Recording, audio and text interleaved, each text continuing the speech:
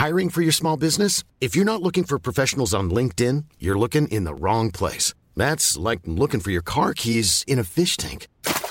LinkedIn helps you hire professionals you can't find anywhere else, even those who aren't actively searching for a new job but might be open to the perfect role. In a given month, over 70% of LinkedIn users don't even visit other leading job sites. So start looking in the right place. With LinkedIn, you can hire professionals like a professional. Post your free job on linkedin.com/people today.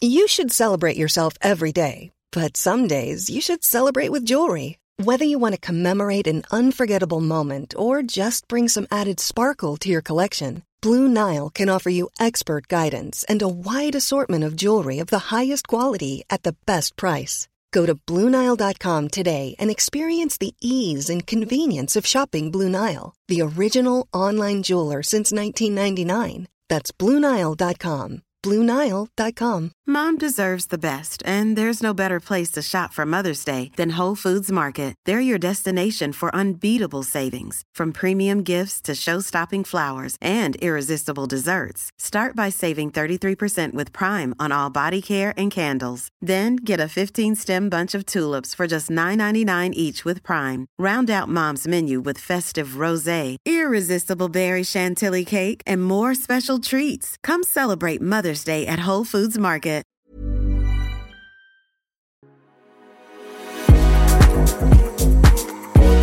Hi everyone, welcome along to this week's High Performance Podcast. Lovely to have you with us once again. You are going to love this week's episode. Just a quick one. It makes such a difference to us if you can rate and review the episodes. We've had some lovely comments in over the last few weeks, and I'd love it if you could do the same. You can also find us on YouTube as well. Lots of you really like to watch the interviews as well as just listen to them, and I think from my perspective, you get a little bit more out of the guest when you can just see the whites of their eyes, or you can see the emotion on their faces as well as hear it in their voices. But this week's episode is really special. This is what you can expect over the next hour or so. Just because you're successful, it doesn't make every decision you make the right one. We make mistakes. That's what being human beings is all about. It's what you do with those mistakes. It's what you do without regret and those mistakes. That's what causes us to grow. Oh, I really can't wait for you to hear this one.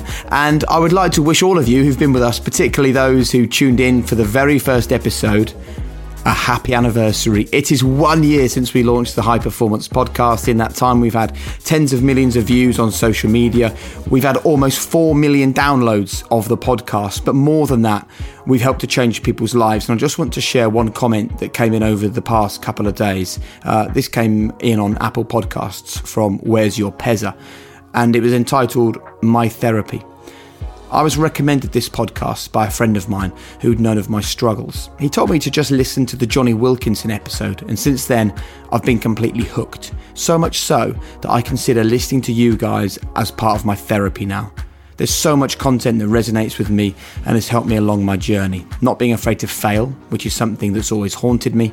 Living in the moment, focusing on the process and not the destination, all just unbelievable messages. Don't get me wrong, I don't profess to be fixed or cured, but I know these are lessons I need to keep practicing every day to help me be the best version of myself. For me, for my beautiful family and friends, this podcast genuinely makes a difference to people's lives, and I thank you from the bottom of my heart and commend you and all the guests for talking so openly and honestly. And if anyone says to Damien and I, why do you do that High Performance Podcast? That comment that I've just read out is the answer. So thank you so much for being involved in the story so far. And a big shout out to Lotus Cars because they were there at the beginning. All of the team at Lotus, who are without question a high performance brand based in Norfolk, building beautiful cars, they all know that they are a genuine part of the high performance family. They were there at the beginning, they backed us when no one else did, and we're so delighted that they're still part of the story. Thanks to you, thanks to Lotus, thanks for a wonderful first year of the High Performance Podcast, and it's now time for this week's episode.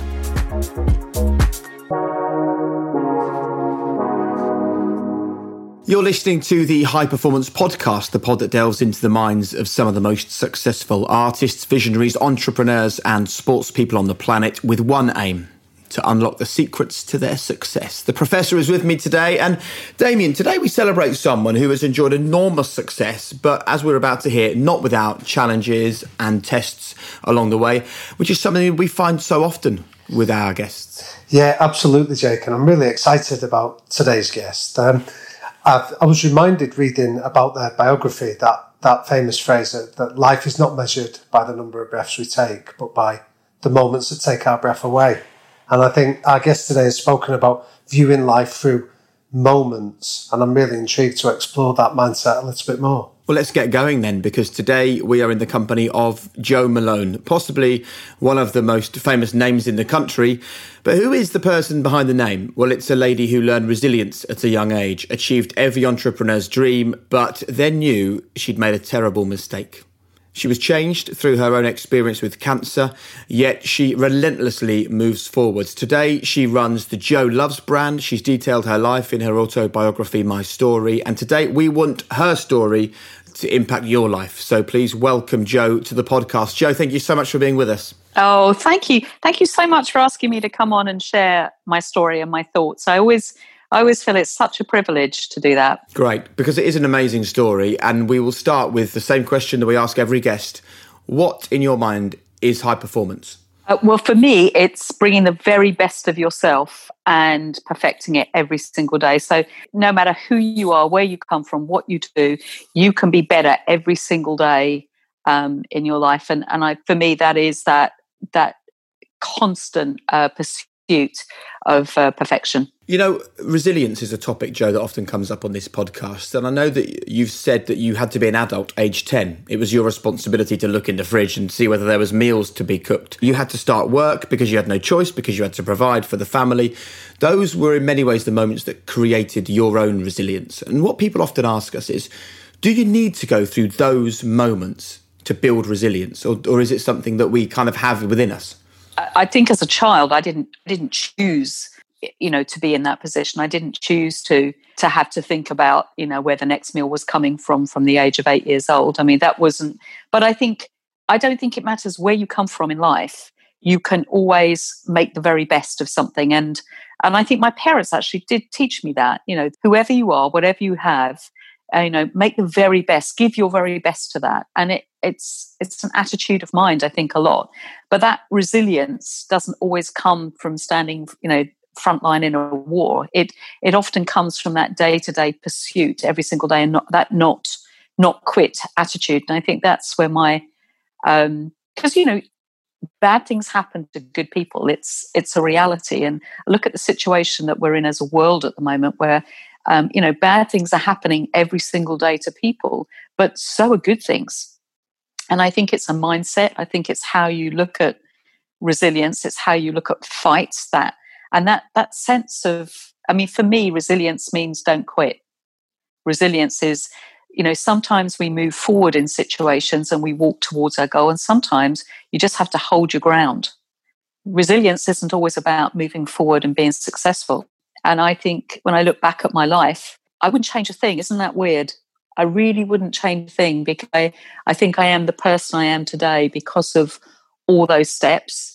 I might change some of the things I've said to people because I'm quite impulsive, but I wouldn't change my life in it, not even the cancer chapter. And I know that sounds a very strange thing to say, but I learned so much about myself. I learned about life. I learned about love.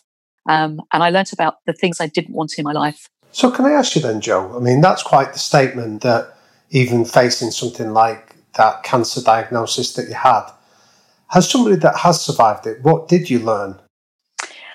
I learned a lot about Jo. I learned a lot about the things that I really loved in life and business.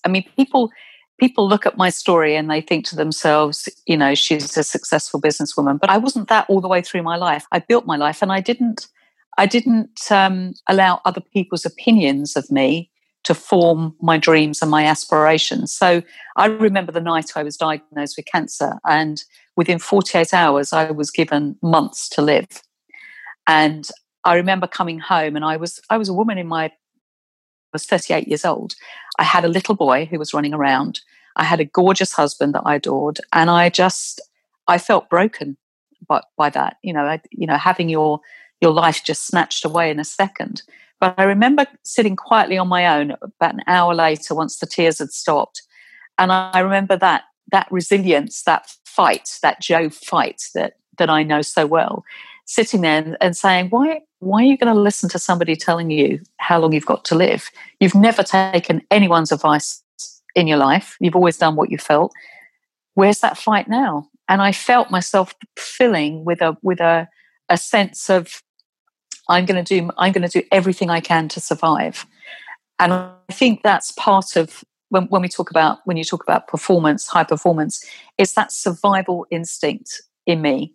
And I see it in many others as well. I see that survival. And I think, facing cancer, I saw what I really wanted in life. And I actually, when it was all over and I got through the other end, I had a good old spring clean of my life as well. And I thought, I don't want to be around people that drain me. We can't all live our lives with perfect people around us. Of course we can't. But there were certain things and situations and people that really drained me. And I didn't want that in my life either. And how much of a challenge, Jo, was it to then hold on to that change of mindset? Because I think sometimes we can go through something as huge as that and be right, I'm now going to be a new person. Then life carries on and you start a new career or your kids start school. And before you know it, you've forgotten what were those amazing lessons that going through that cancer journey taught me. How do I not let it slip through my fingers? I did let it slip through my fingers. So that's a really great question. And I'm being really candid and honest. And I did. It's like sand.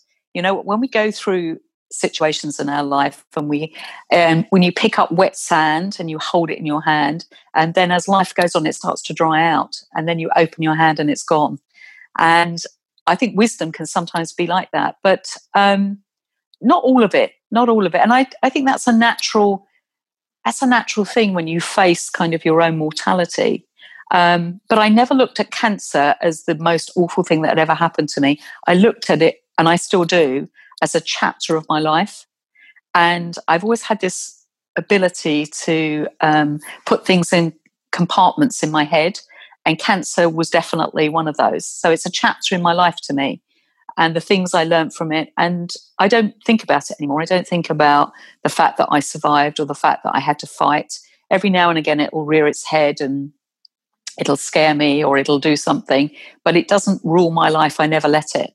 And I think, not everyone is going to fight cancer, but we all will have challenges in our life. We all will face things where we feel we're standing on the edge of that mountain and we're about to go over. And it's how you survive that.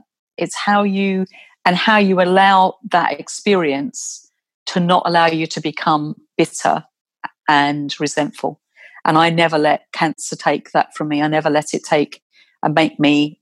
Listen, I spent moments where I was very angry and why me, but I never let it stay. I let it move on. And, cancer happened to me and I survived it. And if it happened to me again, I would fight it. But it's not the whole book of Jo. How much common ground, Jo, that when you're describing that experience of coming home, having received that diagnosis, there seems some parallels there between what I read you'd said at the age of 11, growing up in Bexley Heath, where you remember thinking to yourself, this is not how I want to live. I want a life that's better than this. How many parallels were there between the 11-year-old you and the 37-year-old you with that devastating diagnosis? And the 58-year-old as well. I think there's a lot of parallels. I think that sense of... do you know what? I always think every single day of my life, I get up with enthusiasm and I give everything to that day that I possibly can. And I go to bed at night slightly exhausted, but proud. And I think I've lived my life like that all the way through. And I always believed that there is something else out there every single day. And lockdown has really proved that to me, actually. But I remember being in lockdown when I was living in New York and on chemo. And I remember this amazing kind of awareness that there was so much life to live out there, and I wanted to be part of it, and I do want to be part of it. And I just think those parallels, that strength, and that grit, that like real grit, and you can often see it though, can't you, in entrepreneurs. You often see that real, it's not quit attitude. And, life is, and I never felt that I was unworthy, even though I had no education. I hadn't finished school. I didn't come from a wealthy background. All of those things, but I still didn't let that define and dissolve my dreams. I'm a dreamer. I am. I think that's part of what makes me who I am. I dream big. And the bigger that you dream, the more chances you have of attaining that. So where does that come from then, Jo? Because, like you say, there'll be people listening to this that maybe grew up in similar circumstances that don't dream so big. So what advice would you give for anyone about that capacity to do that? Well, what I would say is it's your responsibility. It's no one else's responsibility to fulfill your dreams but yourself. And at the moment, we're living in really world-changing times where and I think taking that responsibility upon yourself and saying, if I want to make this happen, I've got to make that happen with me. And I've never felt in my life that it was someone else's responsibility. And I never want someone else to think they can take my dreams and make them their own either. Do you know what I mean? I think everybody is responsible for their own and accountable for who they are and what they do. I remember this wonderful woman who helped change my life called Anna Albright, and she was a cognitive therapist. And at the time, I was really struggling with my mental health. I mean, that's creativity, negative and positive, often goes hand in hand. And I remember her saying to me, and I said, why do I react in this certain way to a situation? And she said, it's the little girl in you. It's the little girl that knew that it was all up to her to make it happen. And I remember going away and thinking about that. And I didn't look at that with sadness. I looked at that situation with that little girl that lived on that council estate, and she had to put all the little pieces, no matter what the pieces were, she had to put them together and make something. That's what caused me to be who I am today. So all the things that happen to us in life are often those little pieces that are really important. And what it does is it says that nothing is wasted. And I started to really rethink things in a different fashion. And I think that was a really big breakthrough for me as a person. Looking at some of the things that happen to us, they often take us into a different perspective.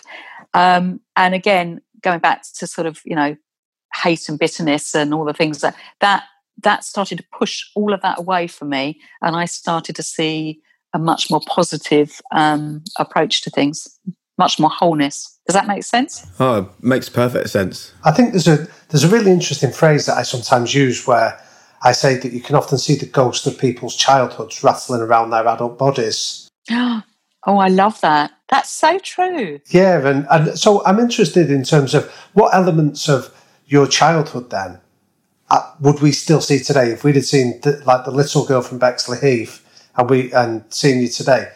What are the links that we'd see? Oh, do you know, I've got tears in my eyes thinking about that. What an amazing question.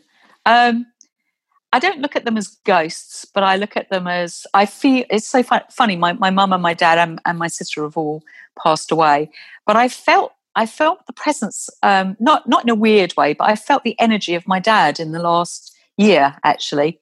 He was a big loner. He was a brilliant artist, but what is still within me is the little girl that did the markets. I still feel, I love a market anyway. I love the whole thing about, shopkeepers and all of that. So I think there's still that kid there. I still, to this day, look to see that there's 4 meals in our fridge. So in case anything happened, I can at least get us through 4 or 5 days. I still have that mentality. I have, and not wasting things. I hate waste. I hate, although I don't have to worry about an electric bill or a gas bill or anything like that anymore, I still have that real sense that waste is so wrong in any form. So that's the little girl in me. I was never frightened about my lack of education. Everyone else was, but I wasn't. And I think there's still that within me. And I'm never frightened of putting my hand up and saying, what does that mean? I don't understand that. What can you explain that to me? And people find that really strange that I would show that vulnerability. But actually, we're all here to learn, aren't we? We're all here to, and if I don't understand how something works and I don't understand a word, or just put my hand up. And I think the little girl in me is, that's how I learn. I would ask loads and loads and loads and loads of questions, and I would question then the answer. I think that is still in me as well. It's a lovely question. Thank you. I really enjoyed what you said about nothing is wasted, Jo, because it's a reminder to people who might be listening to this podcast and they might be going through a bad time at the moment, whether personally or professionally, or that you can be going through bad times, but it doesn't mean that they're not useful times. Yeah, and they don't last forever. That's what I think we have to tell ourselves right now, is this is not going to be forever. And often when you go through challenging times, and it doesn't have to be cancer or a pandemic, it can be you might have lost your job. There's a lot of people out there right now that are struggling.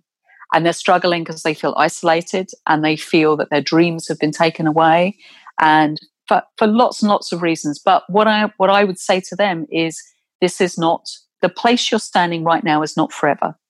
This pandemic is not forever. I think the next year will be challenging, but it's not. We're going to start to see ourselves step forward and forward and forward and forward until one day we wake up and we realize, you know what? It's behind us. And I survived that. But it's how I think it's really important is how you survive something, and how you realize in yourself that if you start to look laterally in life rather than just focus on one point, it's okay, so I have to stand still at this moment in time. But what can I move forward in my life? What are the steps I can take? Because if you move your life laterally forward rather than just from one perspective, you have much more chance of feeling happier and feeling more fulfilled.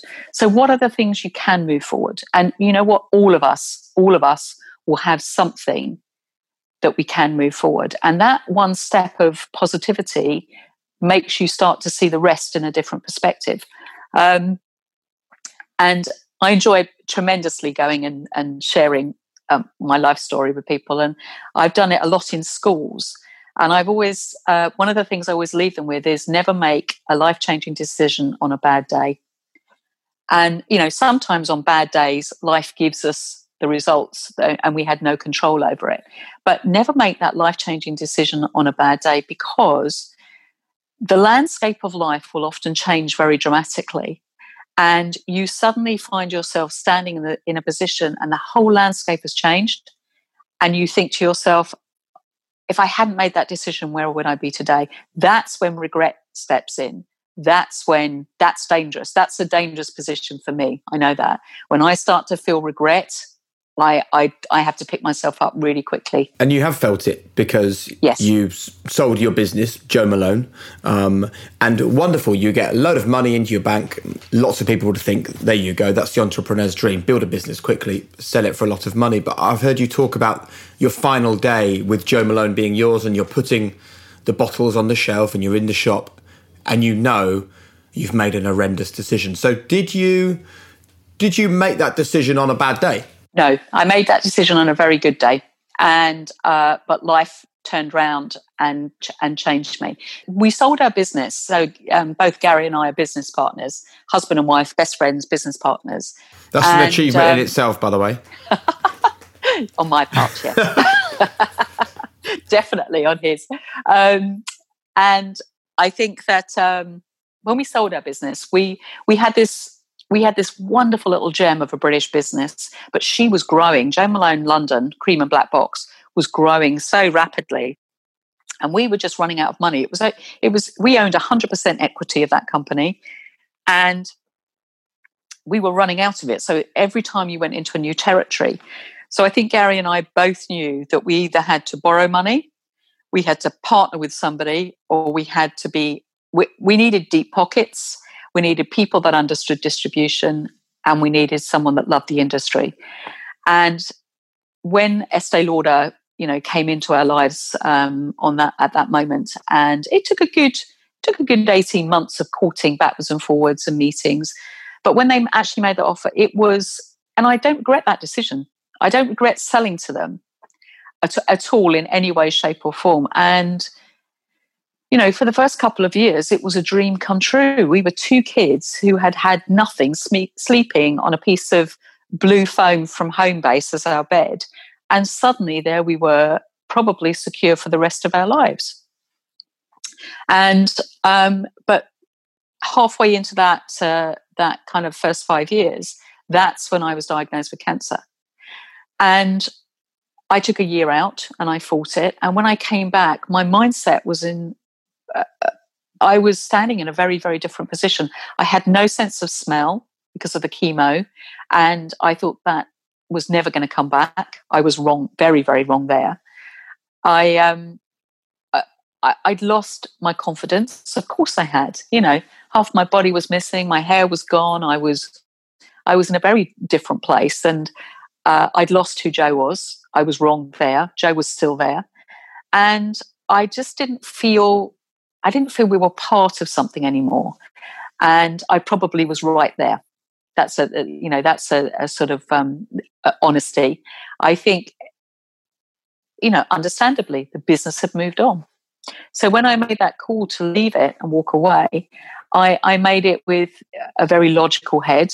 And but I knew that I could feel my life changing. But I remember that last day, and that's what you're referring to. When I turned the key, I asked to be the last person to turn the key in the door, and I put the bottles on the shelf for the last time. And it suddenly occurred to me that I'd sold a business. I was leaving a business, but in fact, that business was my best friend. And it was the thing that brought me alive. Creating fragrance was the thing. And it suddenly all dawned on me. And that's the bit that I regretted. Oh my God, what am I going to do tomorrow? And for a bit, you know what? I wonder why you didn't see that sooner, though, Jo. Because we're people, you know, this whole thing. Just because you're successful, it doesn't make every decision you make the right one. We make mistakes. That's what being human beings is all about. It's what you do with those mistakes. It's what you do with that regret and those mistakes. That's what causes us to grow. Why hadn't it dawned on me before? Do you know what? I can't answer that. I don't know. I really don't know. But the minute I walked down that street, oh boy, that's when it hit me. That regrets, that spiraling. What am I going to do tomorrow? What am I going to do for the rest of my life? And we had a 5-year lockout, rightly so. We'd been paid a lot of money. And, you know, for the first couple of months, we traveled. We did some amazing things. But I could be sitting in the most beautiful place on the face of this earth, and I could feel this heaviness of sadness. I just couldn't get out of it. And I kept wanting to dream. I would capture my thoughts and my dreams and say to myself, Jo, they're not yours anymore. You have to let them go. And I just couldn't let go of that entrepreneurial. Do you know what? I don't think I've ever done an interview like this, by the way, where I've spoken in such depth about my emotions of what I felt. Thank you. It's you all right with it? Yeah, I'm absolutely fine. It's because I know people will identify. Absolutely. I think it's important, Jo, to remember that people just see, well, you're an expert at this. They see the perception because you created an amazing brand of Jo Malone. They see the brand, they see the success, they see the nice smells. Behind everyone we speak to on this podcast who've achieved amazing things, they've had to go to dark places to get those moments. Yeah. This is Paige, the co-host of Giggly Squad, and I want to tell you about a company that I've been loving, Olive & June. Olive & June gives you everything that you need for a salon-quality manicure in one box. And if you break it down, it really comes out to $2 a manicure, which is absolutely insane. It's also so easy to get salon-worthy nails at home with Olive & June. The difference between how your nails used to look when you did them yourself and now with the Mani system is a complete game changer. The best thing about Olive & June, too, is it's a quick dry. Dries in about 1 minute, lasts for 5 days, and full coverage in up to 1 to 2 coats. Visit oliveandjune.com/perfectmani20 for 20% off your first system. That's oliveandjune.com/perfectmani20 for 20% off your first system. I'm Sandra, and I'm just the professional your small business was looking for. But you didn't hire me because you didn't use LinkedIn Jobs. LinkedIn has professionals you can't find anywhere else, including those who aren't actively looking for a new job, but might be open to the perfect role, like me. In a given month, over 70% of LinkedIn users don't visit other leading job sites. So if you're not looking on LinkedIn, you'll miss out on great candidates like Sandra. Start hiring professionals like a professional. Post your free job on linkedin.com/people today. Mom deserves the best, and there's no better place to shop for Mother's Day than Whole Foods Market. They're your destination for unbeatable savings, from premium gifts to show-stopping flowers and irresistible desserts. Start by saving 33% with Prime on all body care and candles. Then get a 15-stem bunch of tulips for just $9.99 each with Prime. Round out Mom's menu with festive rosé, irresistible berry chantilly cake, and more special treats. Come celebrate Mother's Day at Whole Foods Market. Joe, I think your answer intrigues me in terms of that during that 5-year lockout that you were in, where there's research on this, where they've done it with lottery winners, where they found that when somebody wins the lottery, their happiness will spike massively for the first couple of months, and then it will go back to the level it was beforehand. So if you were miserable, you're just a more wealthy, miserable person having won the lottery. But I don't think I'm that, though. No. Sorry, my implication wasn't around you, but I'm saying about you've had what many people would describe as this ideal scenario of you found yourself fabulously wealthy, you've got time, wealth, and resources to be able to enjoy it, and yet you describe that sense of sadness.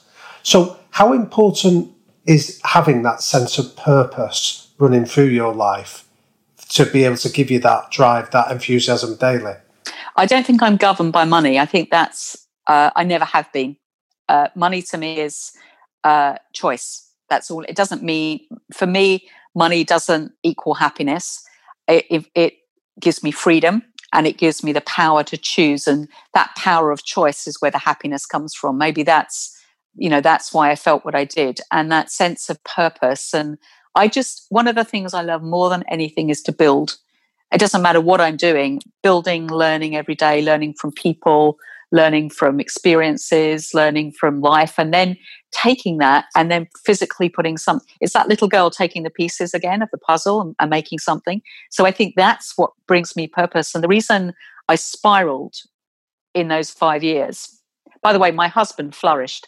He learned to play the guitar and he kept saying, enjoy it. And why do you think he had a different approach to it? What do you think was the fundamental difference between yourself and Gary? Lovely Gary.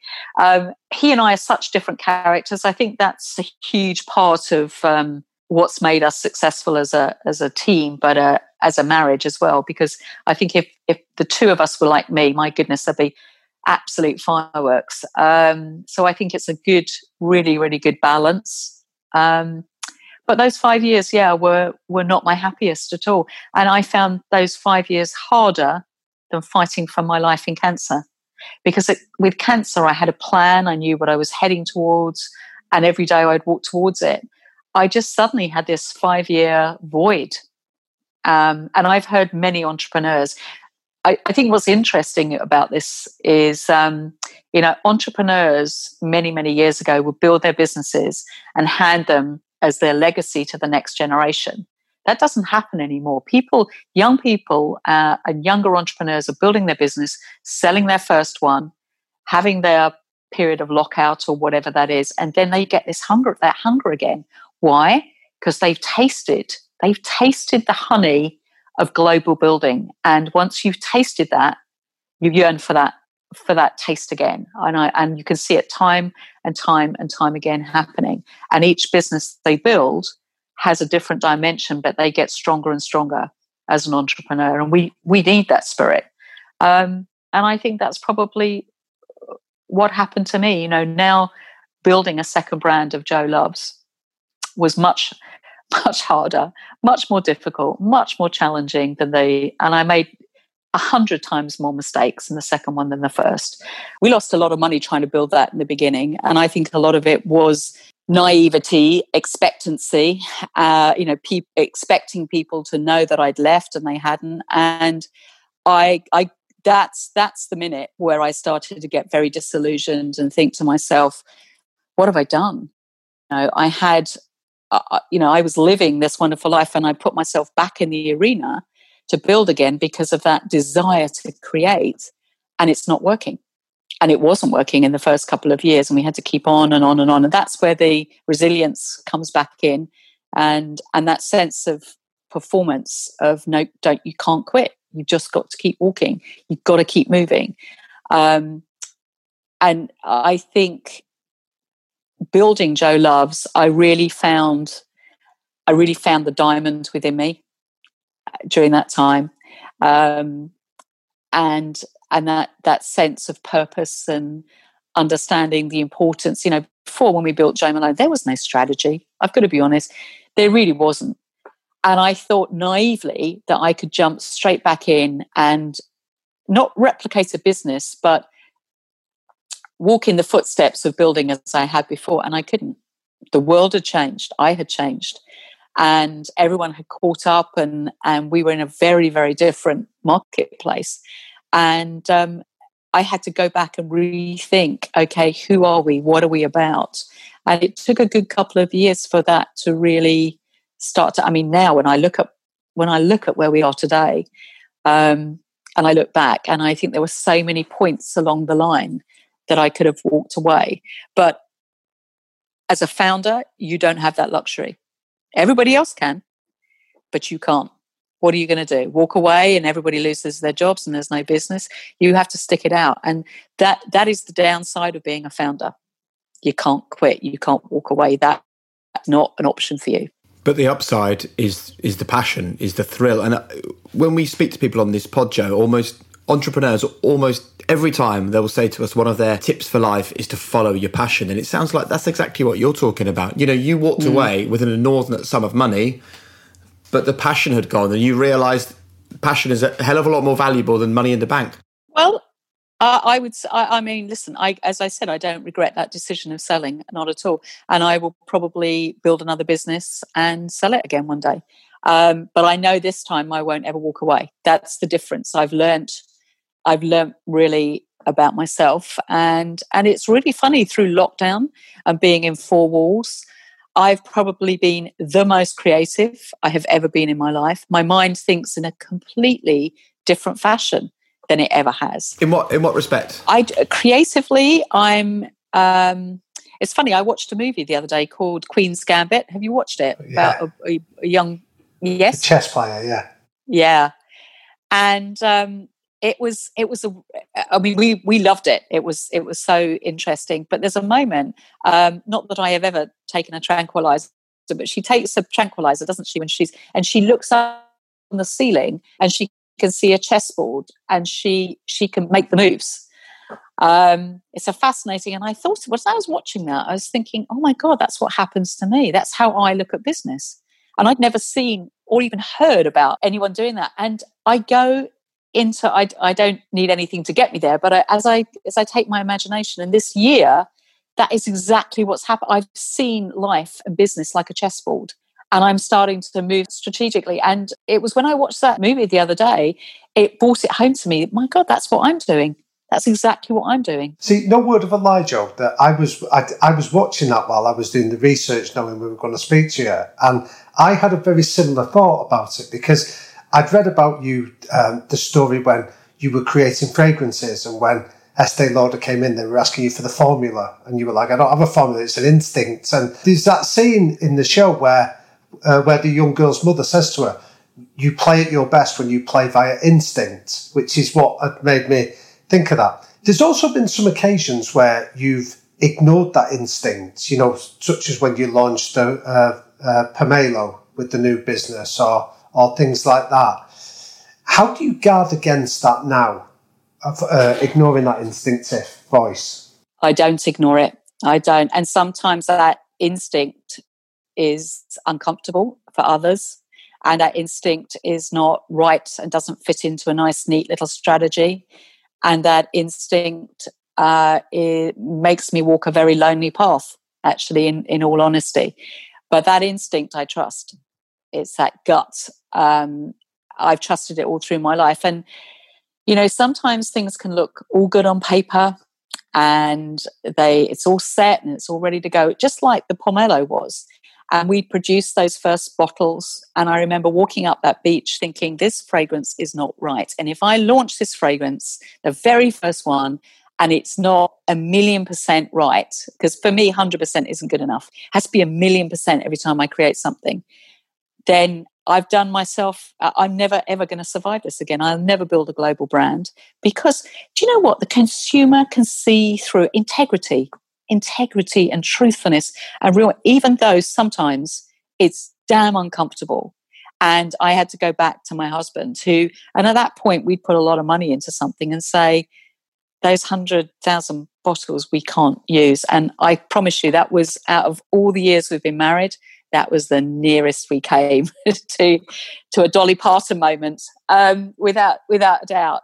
And I held on to that. And of course, that makes it, you know, that integrity I'm talking about and that instinct, we need that more than ever right now, because that instinct is the key that unlocks you inspiration, innovation and dreaming.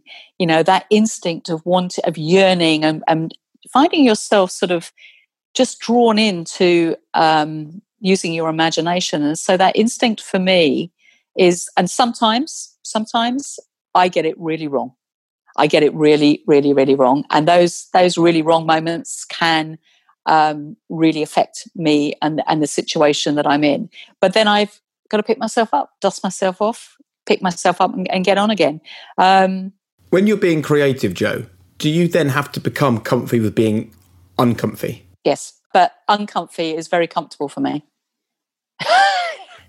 Really? Can you explain that? I don't mind uncomfortable situations, and when you're true to who you are. And I think as I've got older, I won't be pushed into positions of saying and doing something just because everybody else thinks it's the right thing to do.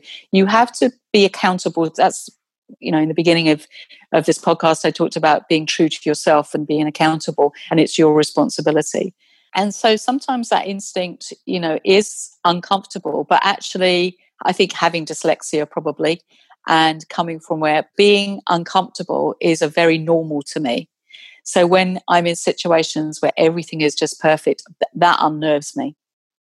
It's like I have to look for the way out. Does that make any sense? Like I can't think of a situation right now, but I think that uncomfortableness in business and in life is good for us because it causes us to challenge things in ourselves and the world that we live in.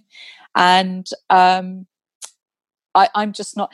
never frightened of being uncomfortable in creativity. So I'm never frightened of being the one person in a meeting that will say, I'm really sorry, I don't think that's quite right. Can we think of it another way? It's probably also where the good stuff is, isn't it? Because if everyone's going down the path of least resistance, as we call it, or everyone's acting in a comfortable way, you're all going to end up in the same place. You need to be the one over there, even if you know it's going to send you somewhere that's not comfortable. I think if you're trying to... you know, we've all met people who they ask questions just to make themselves look bigger and other people uncomfortable. That is not what I'm about. And that is not the company I want. And that's not the sort of people I want to stand near. That isn't what it's about. But staying true to that voice of creativity. And when I said, you know, creating, and it's not just about creating fragrance, but the business strategy in my head, it is my best friend. I hear... I feel kind of business and I feel the creativity and I see the product long before anyone. I'm at the destination of an idea and I'm ready to sell it. And as Gary says to me, Jo, you've got to be patient. Everyone else is trying to keep up with you. And I sometimes get frustrated when people can't keep up because it's like, come on. You know, we need to be there. We need to be the first person at that destination. So my mind travels so fast and so quickly that my problem is I want to be there quicker than sometimes is humanly possible. And as I've got older, I've realised that's not good for other people to do that. So can I ask you then, Jo, how do you recruit people into your world that can help and facilitate you do that? Because to me, it seems that your name's above the door. So there's the danger that people come into your world and just aim to please you rather than to challenge you or make you uncomfortable. So how do you deliberately go about avoiding that? I don't mind people making me feel uncomfortable. I actually learn more from, those challenges. I mean, I don't know everything. And I mean, Gary lets me know that every day, that I learn a lot from him and his leadership. I would say I'm not a great leader. I have a small team and I like it that way, but I'm not, but I've chosen a team that are great leaders. And I think because if I try to be the best that I am, I need to stay in the arena where I can be most productive. And that's not actually leading a company and being the GM or the CEO or the head of a department. So my team is very tiny, and I like it that way. And those people that I work alongside are like my head of MPD. She moves faster than I do, much faster than I do. And I love that. And I find myself sometimes running to keep up with her.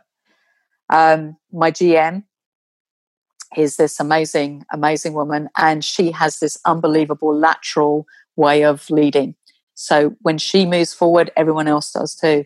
I don't have that ability. I don't know how to do that. But I've chosen great people to be in those positions in order for us to move as a business. And our turning point has been we reached a crossroads, and we've now moved into such a productive and viable chapter of our history in Joe Loves, because of a great team of people. And I, I'm not going to sit here and take all the credit for that, because that's not right. And where does hard work fit into your values? It's number one, number two, number three. Everything you do, do it. Sweat. It's like exercise. You get out of life what you put into it, and hard work is. When there's not enough work, you know what? That's when the trouble happens. Because if you work hard at something and you pour yourself in, you haven't got time for all the other things that seep in. And again, I think this is why lockdown has been so polarizing for business and people, is there's been a lot of time to think. We just had a lot of time to think. And that hard work is not part of our day-to-day world. And that's when you start to go into other places. That's where trouble often lurks. But if you've all got your strategy, you've got your goals, and you head towards them, that's normally a good, healthy attitude for a team. But hard work for me, if I get to the end of the day and there's nothing to do, like today, I need at least 20 things every day to do. I make a list every single day, and the top 10 things have to be done. I'm very focused. And I like to feel at 6 o'clock in the evening, when I pour myself a glass of wine, I like to think that's a good day. I worked hard. I'm ready to enjoy the evening and switch off. But, tomorrow I get up with the same enthusiasm. I mean, this morning I was up at 6 and thinking about this podcast. Whatever I do, I want to bring 100%, 1,000,000% of myself to it. So I was going to take you back to a comment you made at the start of the podcast, Joe, which is you spoke about being very good at compartmentalising moments in your life. So when you're talking about hard work, I can see the obvious virtues on that. But would you tell us a bit more about what that means to compartmentalise and the benefits that come from it? I think having dyslexia, again, is about that. I always do the things on my list first that I don't want to do, because otherwise they're always in the back of your mind, and it actually draws away the energy, the positive things you need to. So I will often deal with the things I don't want to, first of all. And if I don't want to be near something or in a situation where I feel uncomfortable, being able to put it into a box and pack it somewhere and not think about it. So I'll retreat, and retreat is part of my protection, and part of my ability then to focus on something that is positive that I can build. So I look at it as lots of little boxes. And actually, when I wrote my book, I had a ghostwriter. called Steve Dennis, because I couldn't, with dyslexia, I wouldn't have been able to do that. And he was so great at getting me to unpack the boxes in my life. And actually, we all do it. We all have the ability to park memories and things, but memories don't come out when you're talking about your life. They don't come out in the order that they happened. They come at random because you trigger something and suddenly you think, oh my God, I can remember when I was at school, and I'm able to take myself to that point and visualize, and I can close my eyes. I can see what I was wearing, what I was feeling, what I was thinking.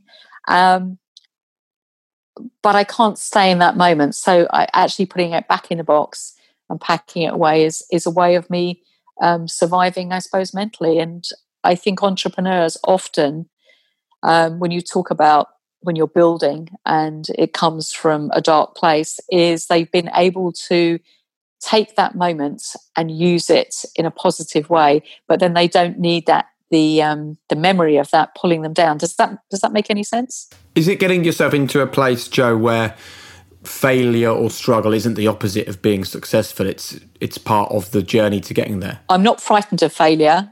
I don't like it, but I'm not frightened of it.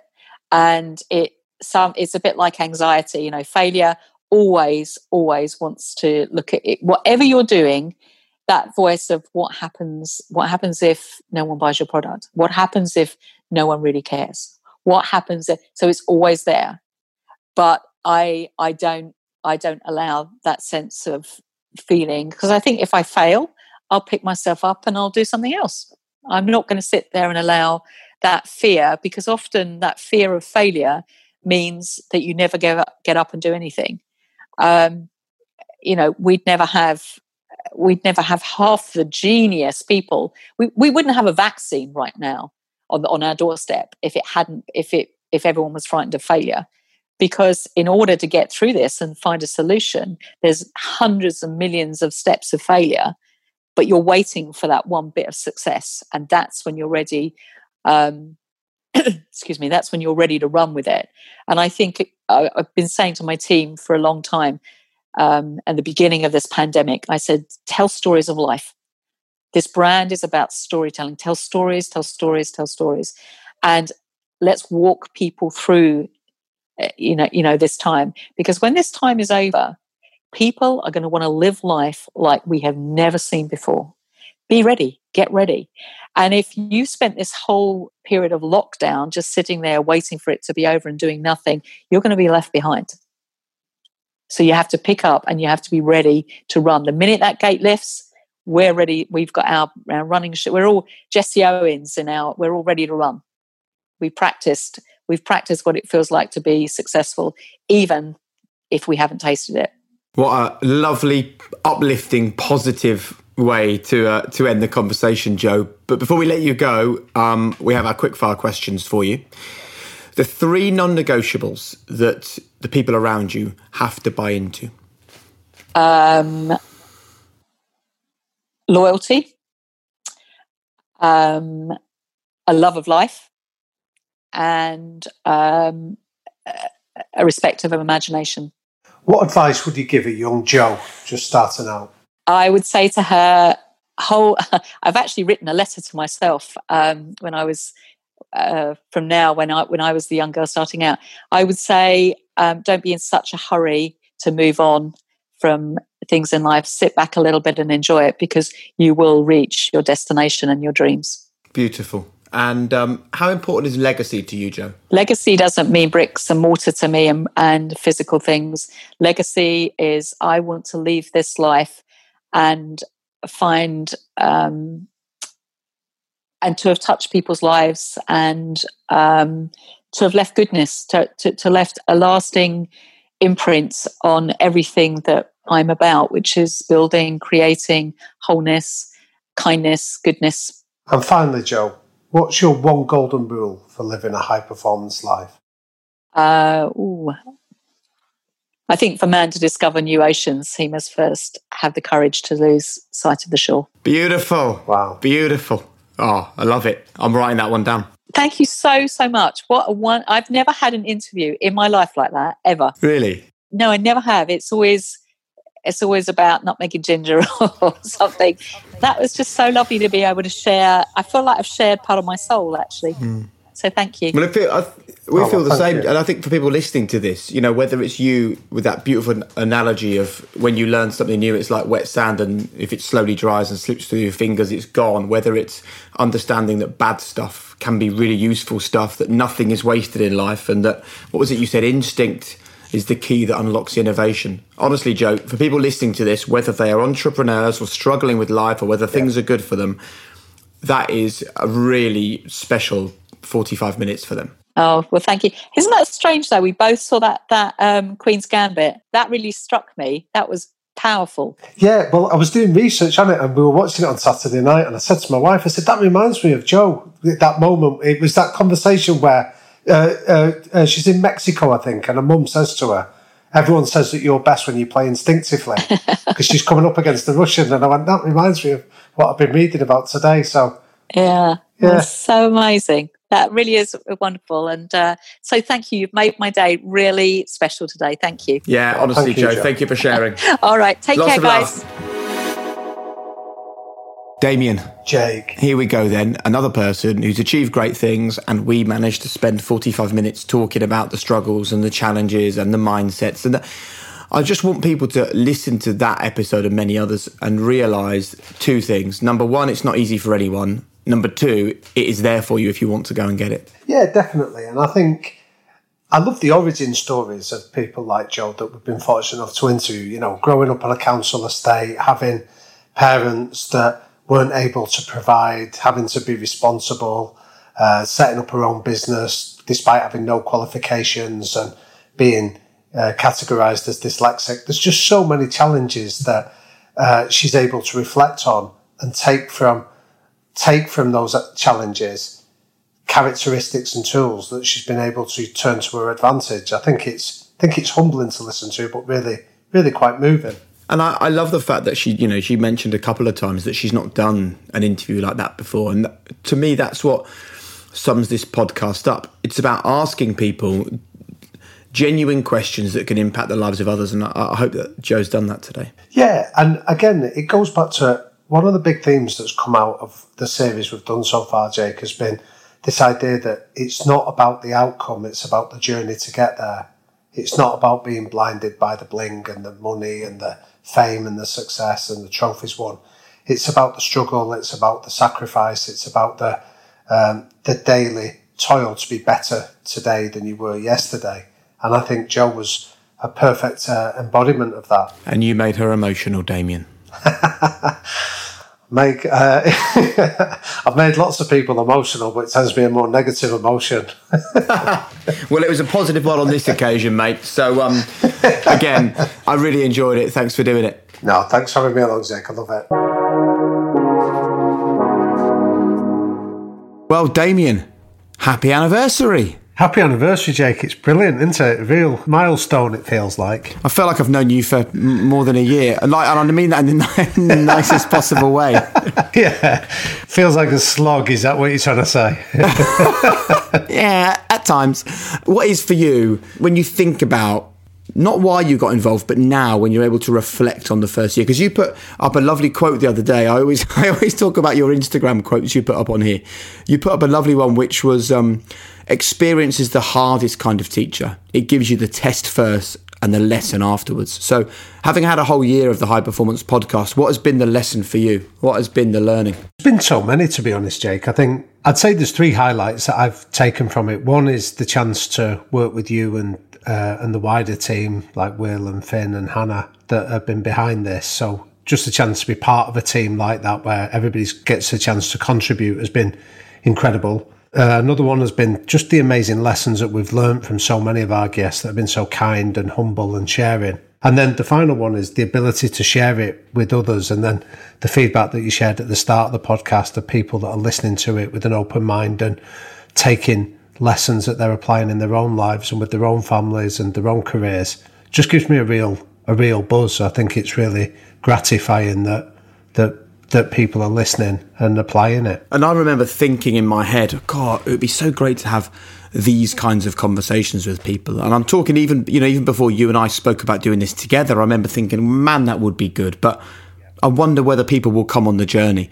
And the thing that's filled me with the greatest joy, and we find this, don't we, with pretty much every episode we record, the first 15 or 20 minutes is the usual cliched answers given to every interview that anyone's ever done. And after that, we get the kind of stuff that we're here for. And I don't know how or why it happens. I wonder whether it's a trust thing. I wonder whether it's because the guests have listened to the podcast from before, whether they realise this isn't about being caught out, or whether they just realise the power of being vulnerable and sharing and helping others. Yeah, I think it's all of those. But I think that first point that you made is the most powerful in any relationship, is trust.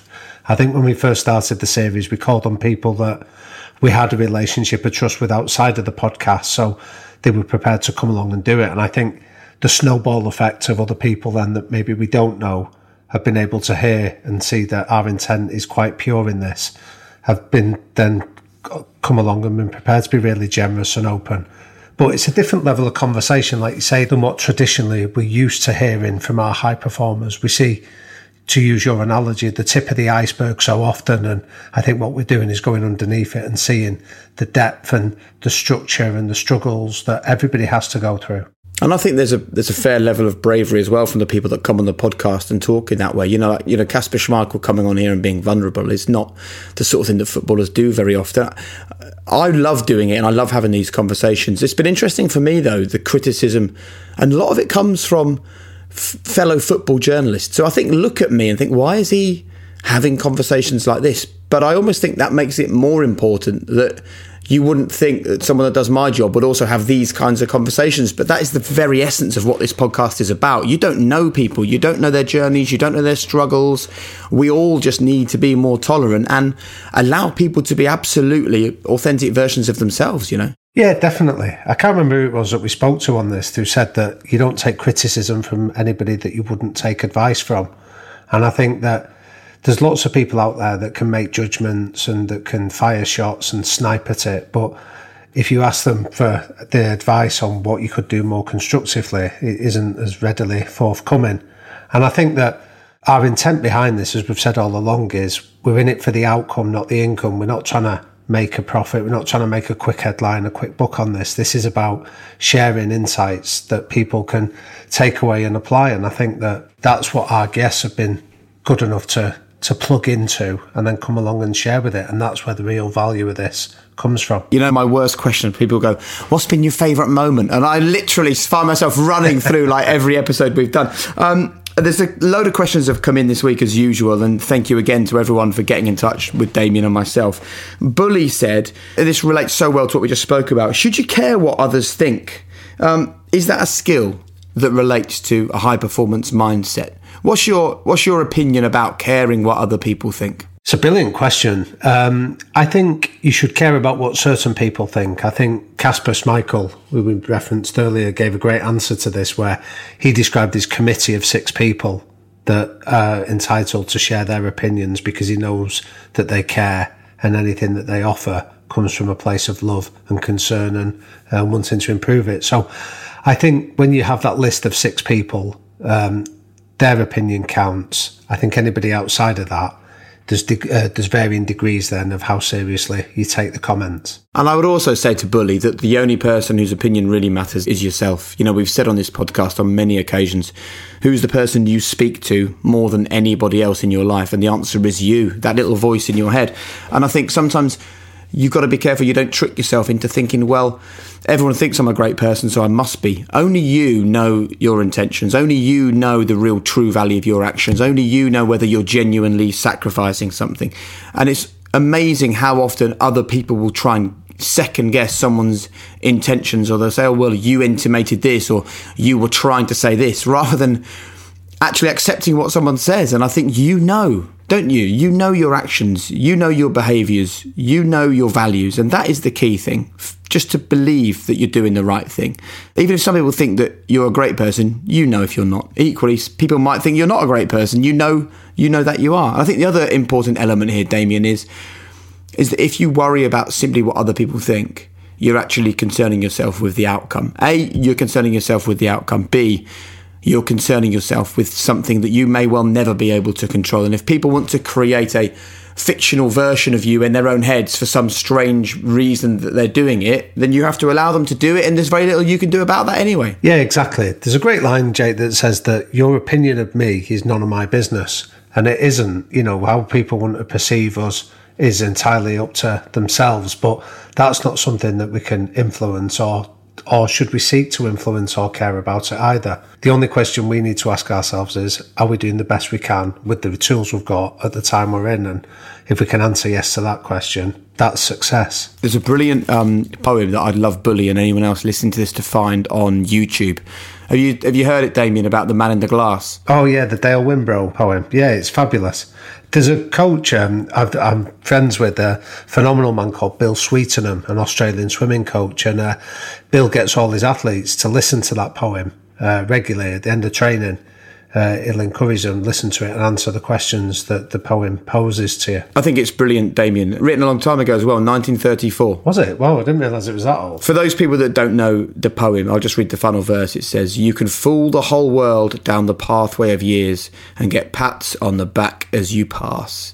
But your final reward will be the heartache and tears if you've cheated the man in the glass." Brilliant. Gives me goosebumps, man, when I read it. Oh! Yeah. But that's what it's about. Bully, everyone, take a look in the mirror. If that person looks back at you and thinks you're doing your best, which is all you can do, and you're doing it with the right intentions, then you're on the right path. Thanks very much to Zachary as well from Australia. Hi, Jake and Damien, loving the podcast over here in Australia. The way you probe with relevant, deep questions that make the guests think is second to none. I love that, Damien, man. I'm sitting in a little office in Norwich. You're somewhere outside Manchester in a palatial mansion.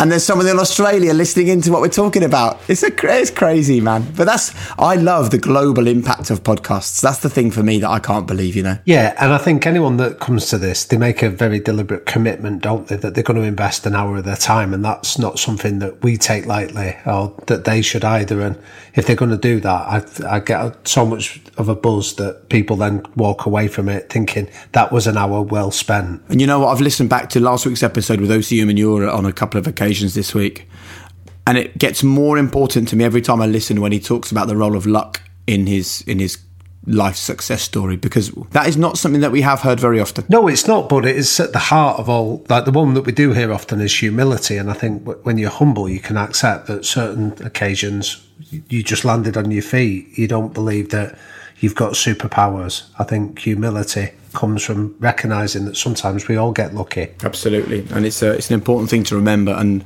to remind ourselves it's not about us really, it's about the people around us doing the right things by us and for us. We all kind of exist together, don't we? Yeah. A year, wow. Tell you what, I'm going to buy you a nice bottle of Pinot Grigio from my local petrol station when we hit our 10th anniversary. So hang in there for another 9 years and you'll get a lovely little gift. But no, I honestly can't thank you enough, Damien, for everything you've done over the past year on this podcast. And I'm sure the future is an exciting one. Yeah, thank you. I've loved it. I've loved being a part of it. I've loved working with the team as well. And I've loved the impact that we're hearing that we make. So the pleasure is all mine. Thank you. Good man. As always, a really big thanks to Hannah and to Will, to Finn Ryan at Rethink Audio, and all the other people at Rethink Audio that have helped us over the past 12 months. Thanks, of course, to Lotus Cars. They were there at the very beginning 12 months ago, and they remain by our sides as well. Thanks as well to Give Me Sports, and for more sports-related podcasts, clips and articles, you can head over to Give Me Sports, our exclusive sports partner for the High Performance Podcast. Find them at givemesport.com/podcast. But most of all, thanks to you. Thanks for listening. Thanks for sharing. Thanks for talking about it on your social media. Thanks for sharing it to people who you think are struggling. Thanks for rating and reviewing and subscribing on our YouTube channel, and just helping us to create this high performance community, because there's nothing bad that can come out of a podcast like this. And the many, many comments that we get every week are testimony to the impact that we're having. So thanks very much to you, most of all, for being the most important element of the high performance story so far. And we'll see you for another episode very soon.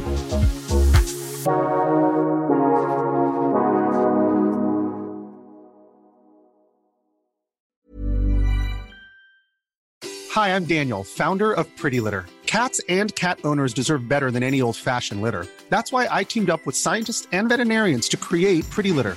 Its innovative crystal formula has superior odor control and weighs up to 80% less than clay litter. Pretty Litter even monitors health by changing colors to help detect early signs of potential illness. It's the world's smartest kitty litter.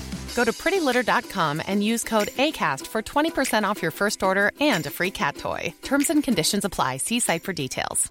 Mom deserves the best, and there's no better place to shop for Mother's Day than Whole Foods Market. They're your destination for unbeatable savings, from premium gifts to show-stopping flowers and irresistible desserts. Start by saving 33% with Prime on all body care and candles. Then get a 15-stem bunch of tulips for just $9.99 each with Prime. Round out Mom's menu with festive rosé, irresistible berry chantilly cake, and more special treats. Come celebrate Mother's Day at Whole Foods Market. When you make decisions for your company, you look for the no-brainers. If you have a lot of mailing to do, Stamps.com is the ultimate no-brainer. Use the Stamps.com mobile app to mail everything you need to keep your business running with up to 89% off USPS and UPS. Make the same no-brainer decision as over 1 million other businesses with Stamps.com. Use code PROGRAM for a special offer. That's Stamps.com, code PROGRAM.